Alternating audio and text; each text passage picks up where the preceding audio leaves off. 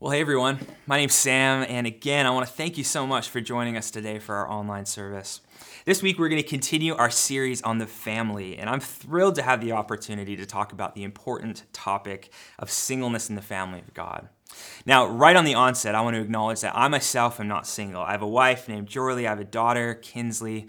I'm not single, and yet, as I've been preparing this talk over this last week, I've probably talked to nearly a dozen single friends about their experiences with singleness in the church, and I've really tried to prepare this message in community. I'm excited to share it with you because I really believe that the Bible, that Scripture, has some important things to say about this topic, and it really lays out this beautiful vision for singleness and the important role that single people play in the family of God. I'm indebted to a few different thought leaders and authors who I've really leaned on in the preparation of this message. One of them is Sam Allberry, great name. He's an apologist who's written extensively on this topic. Barry Denelak, John Tyson, a pastor and teacher out of New York City. So here's the big idea that I have for today. It's really simple. Here's what it is. Marriage is a good gift from God, and singleness is a good gift from God. Marriage, a good gift from God, and singleness, a good gift from God. The overall number of young people who are getting married has decreased over the past few decades. According to a census that was done in Canada a few years ago, the median age of young people who are getting married has risen over the last few years in our country. For men to 31 years of age, and for women to 29.6 years of age. One study I looked at this week said that when the young adults of today reach the age of 50, 1 in 4 of them, that's 25% of them, will have been single their entire lives. Whether they intentionally have chosen not to get married, like they've pursued a life of singleness, or marriage just hasn't happened for them. And rather than producing this deep sense of joy in the uniqueness of their life and the opportunity that they have as a single person, there's actually a lot of anxiety around singleness, especially singleness in the church. Maybe that sounds strange. Why especially in the church? Well, it's so easy in Christian culture to make an idol out of marriage. Our society at large makes an idol out of sexuality and romantic fulfillment. In our 21st century Western context, your sexual preferences, your desires define you. They give you a sense of identity. They give you a tribe to roll with. And it's easy in the church just to Christianize that same idolatry of sex by making an idol out of marriage. One author said it like this. Said, singles today are a widow of sorts, needing to be listened to and needing a framework for who we are and how we fit in the family of God. What does it mean to abstain from sex while respecting sexual wirings? What does it mean to be content in one's singleness while longing towards marriage? Can I be sexual without a spouse? Is a spouse something I'm allowed to keep hoping for? What does it mean to be beautiful and to embody sexuality? What does it mean to wait proactively and to desire genuinely and passionately? To those who are single, have you ever asked yourself those questions? Sometimes it can be portrayed that life really begins when you grow up and get married, and then you really get taken seriously when you have children. But until then, you're kind of looked at as a junior member of the family of God. And it can feel lonely. There can be a sense of rejection, or even just maybe an invisibleness. Last week, I was chatting with one of my single friends named Jemima, and she said this of her experience. She said that in her experience, church leaders have not done a great job of discipling single people. She said church leaders have often said to her, when you get married, you could do this, or once you have a husband, your ministry could look like that. And so she said she'd often think, well, what's wrong with what I have right now? Am I not whole in Christ now? Can God not use me if I never find a husband? She said, I didn't think I could lead in the church until I got married. I always thought I had to minister alongside my husband, and then somehow I would become a better leader or something, and so I held back. And as I talked to a number of different single people, some in our church, some outside our church, many felt this same thing. In first century Jewish culture, marriage was almost held up as the ultimate in life. To be unmarried was shameful and regarded as disobedient to the creation mandate in Genesis chapter 1, that humans were to be fruitful and multiply. More on that later. But there was no question in Jewish teaching that among the highest calling of God on humans, rooted all the way back to the creation account, was that all should marry and produce children and grandchildren and fill the earth. And this didn't only present challenges for single people, but also for women who were unable to conceive. there was this horrible stigma rooted out of a bad theology that those who were unable to have children were somehow cursed by God, or for some reason were unable to fulfill their God-given calling on the earth. But Jesus and the various New Testament authors seem to see things differently. Jesus validated single people.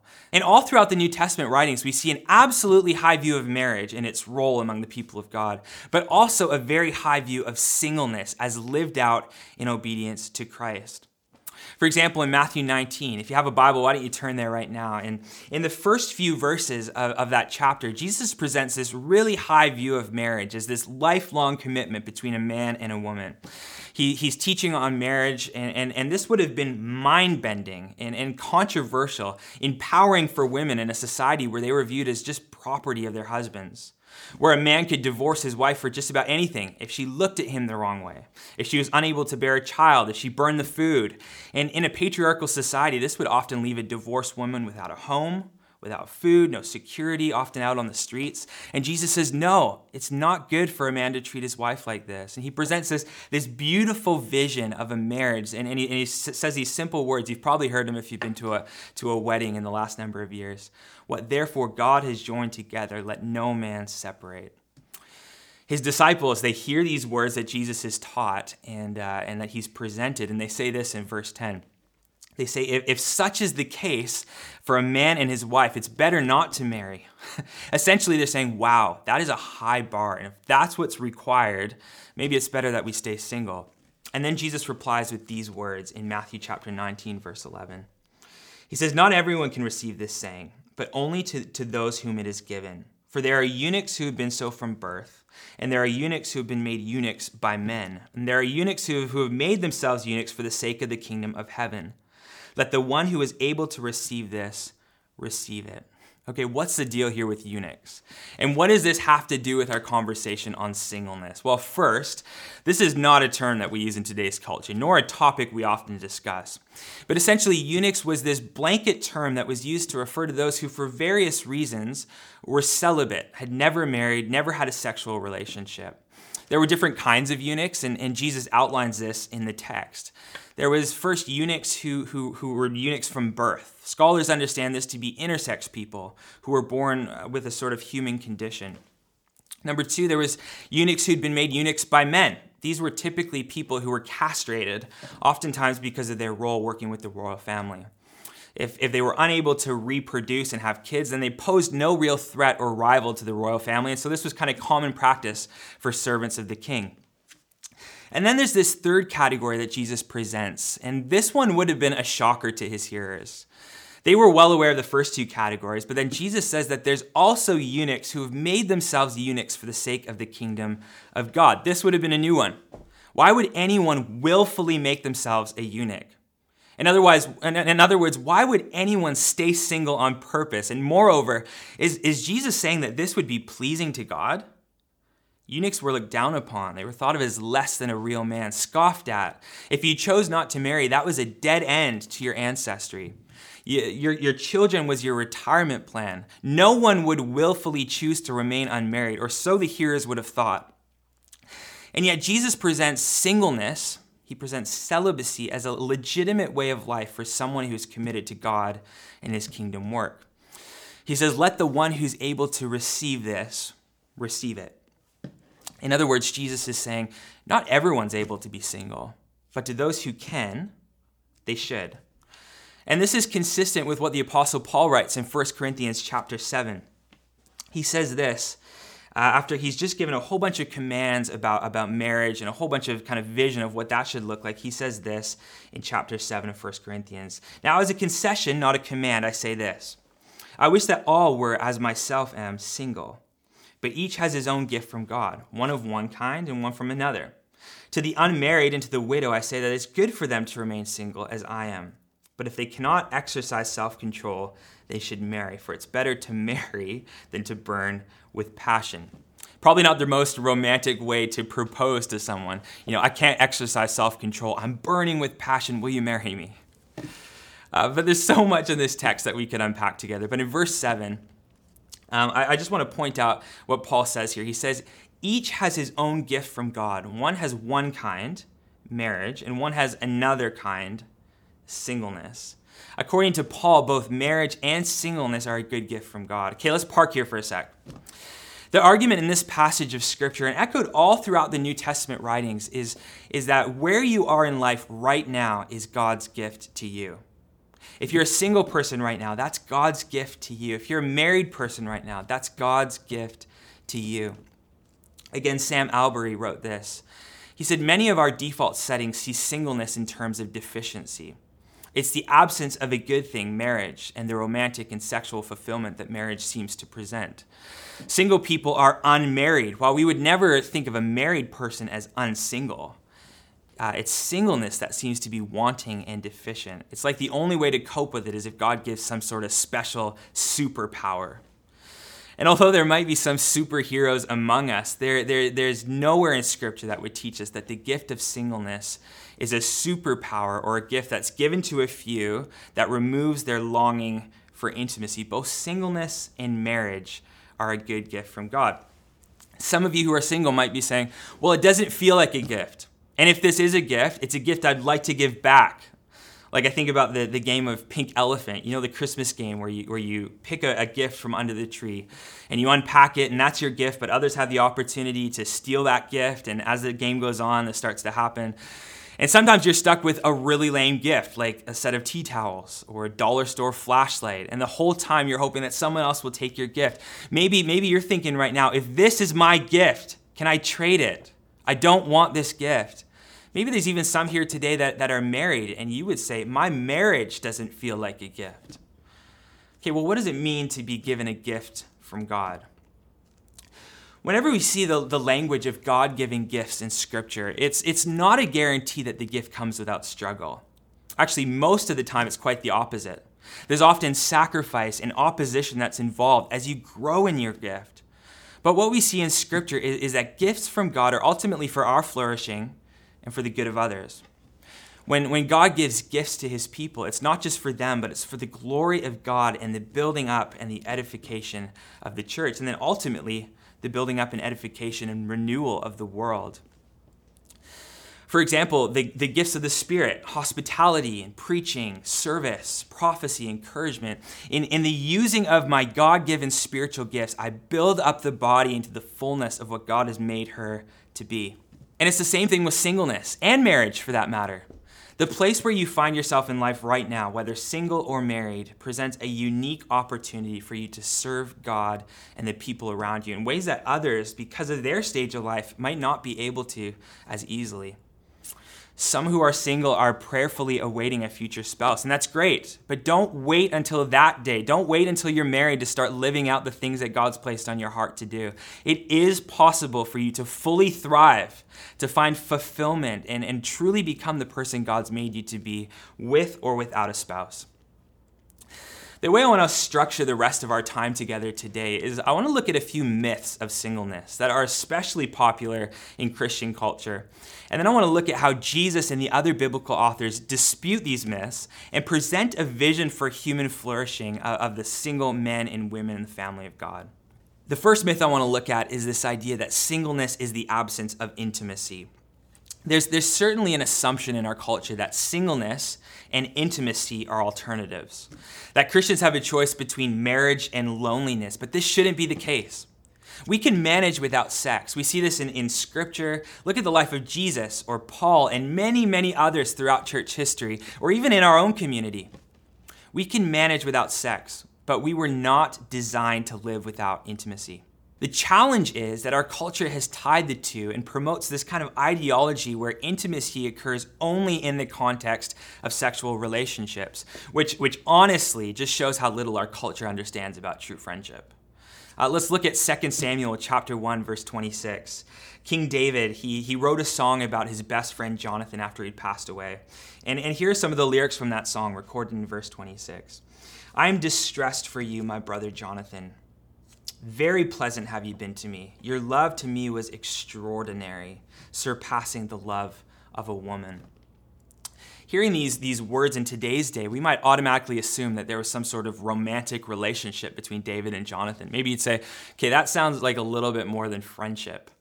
But that wasn't the case. We know a lot about the life and the struggles of King David, but this wasn't one of them. Was there deep intimacy? Yes. A friendship that was stronger than any other human bond? Yes. We need to rediscover a biblical category for intimacy in friendship.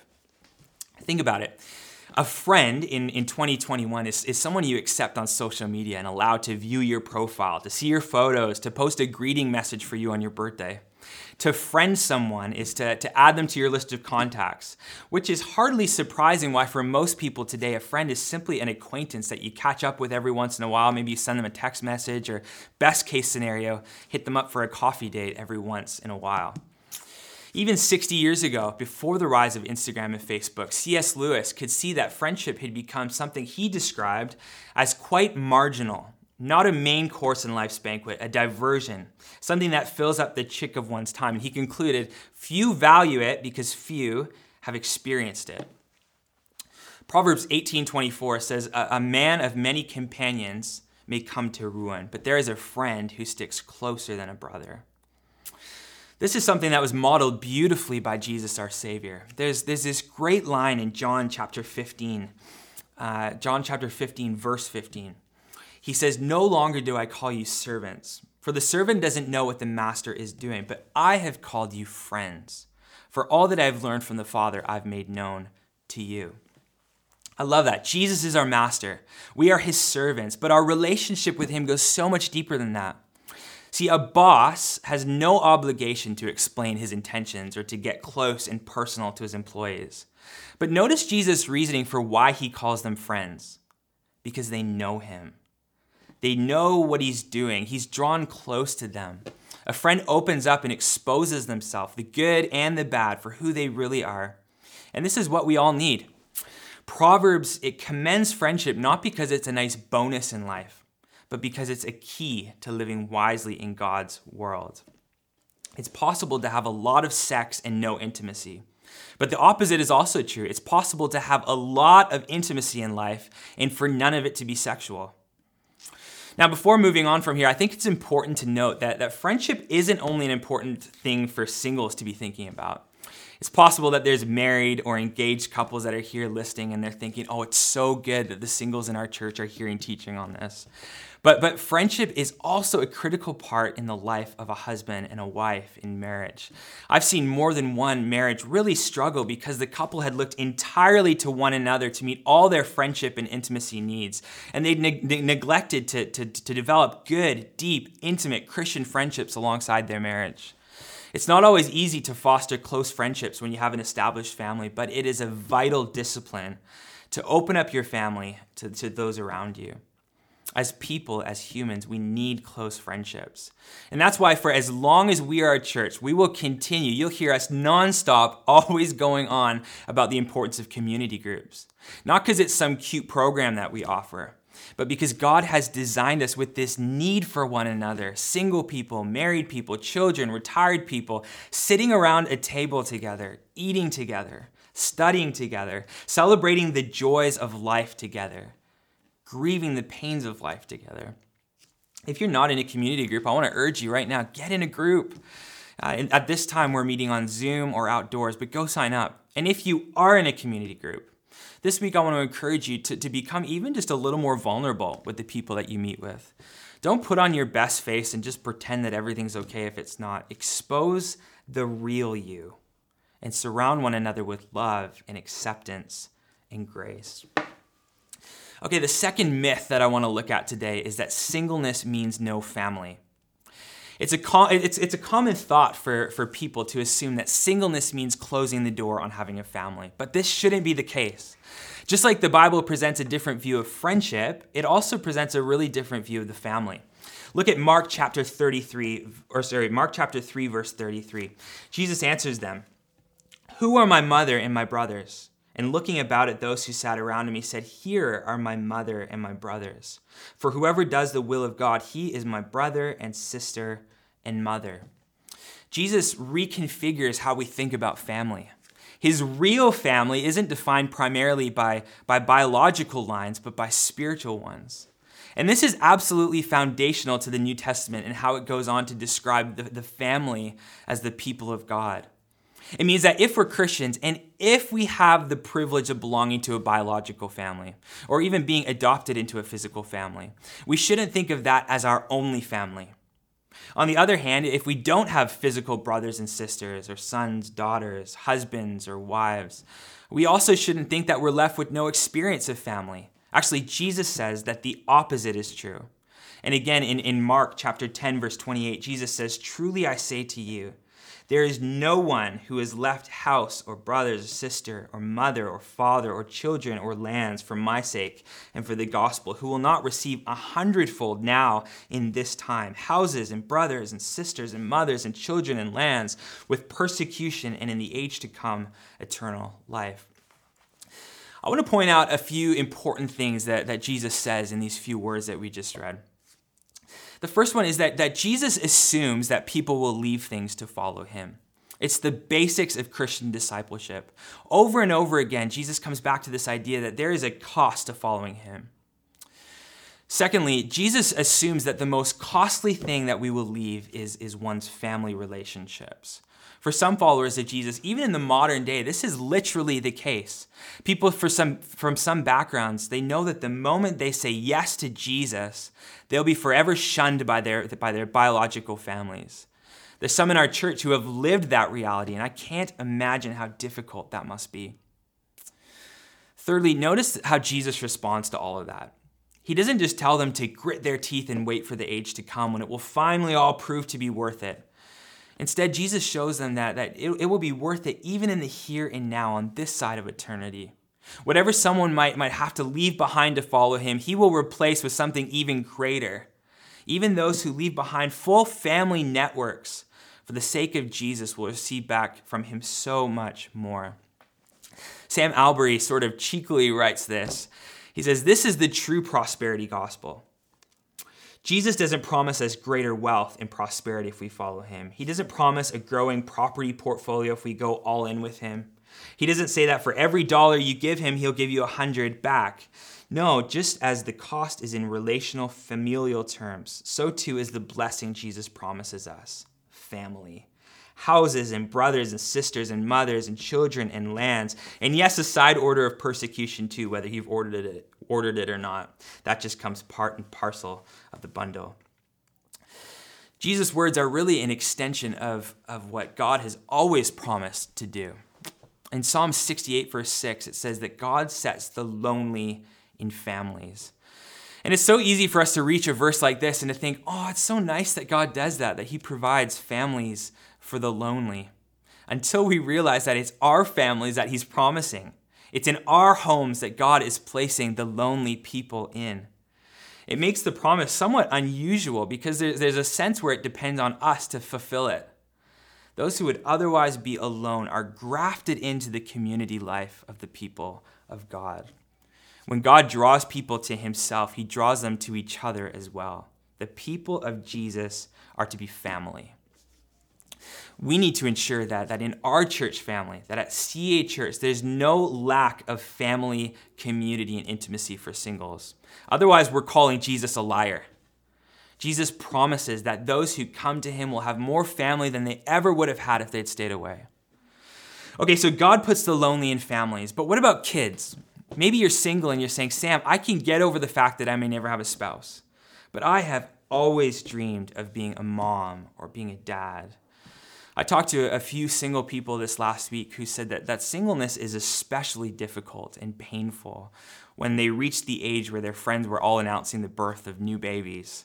And although they were overjoyed for their friends and their growing family tree, it also served as a reminder over and over again that this is something that they may never have. Wow, that is hard. And to those who want to have children and for one reason or another cannot, I grieve with you. As I was studying this week, I was struck by the life of Paul the Apostle, and specifically the way he addresses Timothy in his letter by the same name. It's 1 Timothy chapter 1, verse 2. Paul says this. He says, "Timothy, my true child in the faith." Again, in 1 Corinthians 4:17, he says, "Timothy, my beloved and faithful child in the Lord. And this challenges the way that we typically think about Paul. We tend to think of him as single, never married, didn't have kids, but that's not entirely true. Paul, he was single, he wasn't married, but he did have kids. He describes Timothy as his true child. And that's not some first century kind of equivalent of saying, hey, kiddo, at the start of a text. Paul literally describes Timothy as a begotten son. And he doesn't only talk about this father-son relationship with Timothy, but he also refers in different letters to Onesimus and Titus in this same way. John Piper, he said this, Paul was a great father and never married. And does he not speak beautifully for single women in Christ in 1 Thessalonians 2:7 when he writes, we were gentle among you like a nursing mother taking care of her own children. So it will be said of many single women in Christ, she was a great mother and never married. Matthew Lee Anderson, an author and thought leader, also wrote that the church needs to think more expansively about the whole concept of parenthood.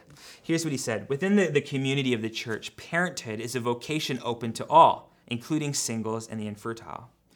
It's an ecclesiastically centered way of cultivating maternal and paternal love in the deepest orientation, namely towards the kingdom. If this is true, then there are aspects of parenthood that are disclosed to singles and infertile people. It's not a realm closed to them. A lot of times the concern that's raised about singleness within the church is that it neglects the creation mandate, which I referred to earlier. That's be fruitful and multiply, fill the earth and subdue it, have dominion over the fish in the sea, over the birds of the heavens, and over every living thing that moves on the earth. The creation mandate is humanity's responsibility to the world where we live. It presents our collective vocation from God. This is what we were made to do, all of us. It's a big deal. One single Christian author wrote this, well, I'm not directly helping to fill the earth. It's not the whole story. There are less direct ways in which we singles contribute to the fulfillment of the creation mandate. Multiplying and filling is more than simply producing. Many people who are unable to have children adopt. Many who never have children, either biological or through adoption, nevertheless play a vital part in the care and nurture of others.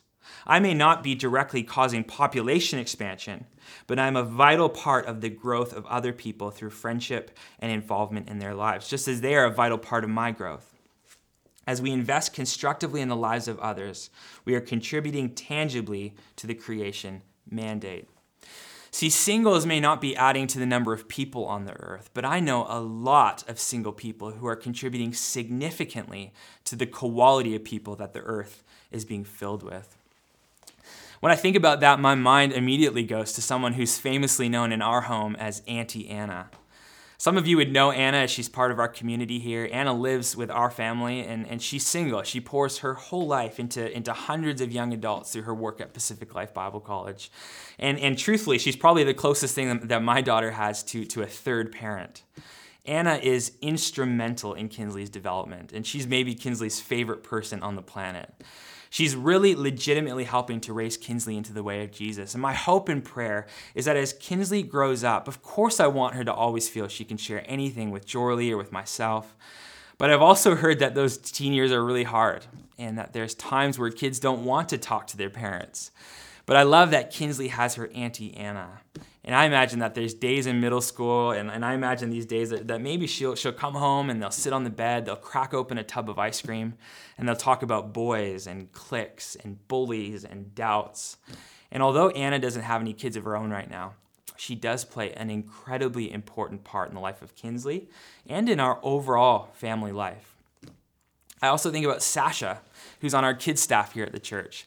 Sasha is a single woman, but she has many spiritual children, kids that she has poured her whole life into and partnered with parents in forming them into the way of Jesus. Or my friend Mike, who's an amazing guy. He's amazing with kids, and he longs to be a dad. And we pray often that one day he will be, but until then, he's an amazing uncle.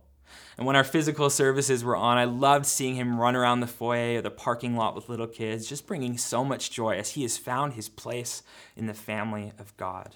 Where Genesis calls humanity to make more people, Jesus calls his new humanity to make disciples, to help men and women and children to reflect the image of God and to become fully devoted followers of Jesus Christ.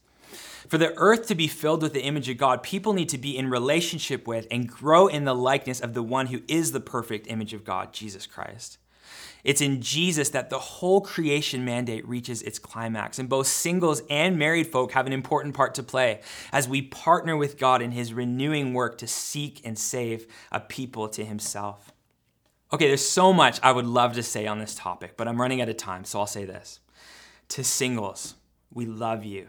You are a critical part of the family of God. You belong here at CA Church. The stage of life that you find yourself in right now is God's gift to you. Don't hold back. Engage in ministry. Thrive in all that God has called you to be. You are family here. And to those who are married, who have families, I want to urge you to include single people in your family life. In this season where restrictions are limited to the bubble size and all that kind of stuff, is there a single person that you could include in your bubble, who you could share meals with, get to know, welcome into your family? Who do you maybe need to give a house key to and really include into the fabric of your family and your home? The blessing is mutual, and as you build intimate friendships with people from all walks of life, I believe that Jesus will use it to form you more and more into his image.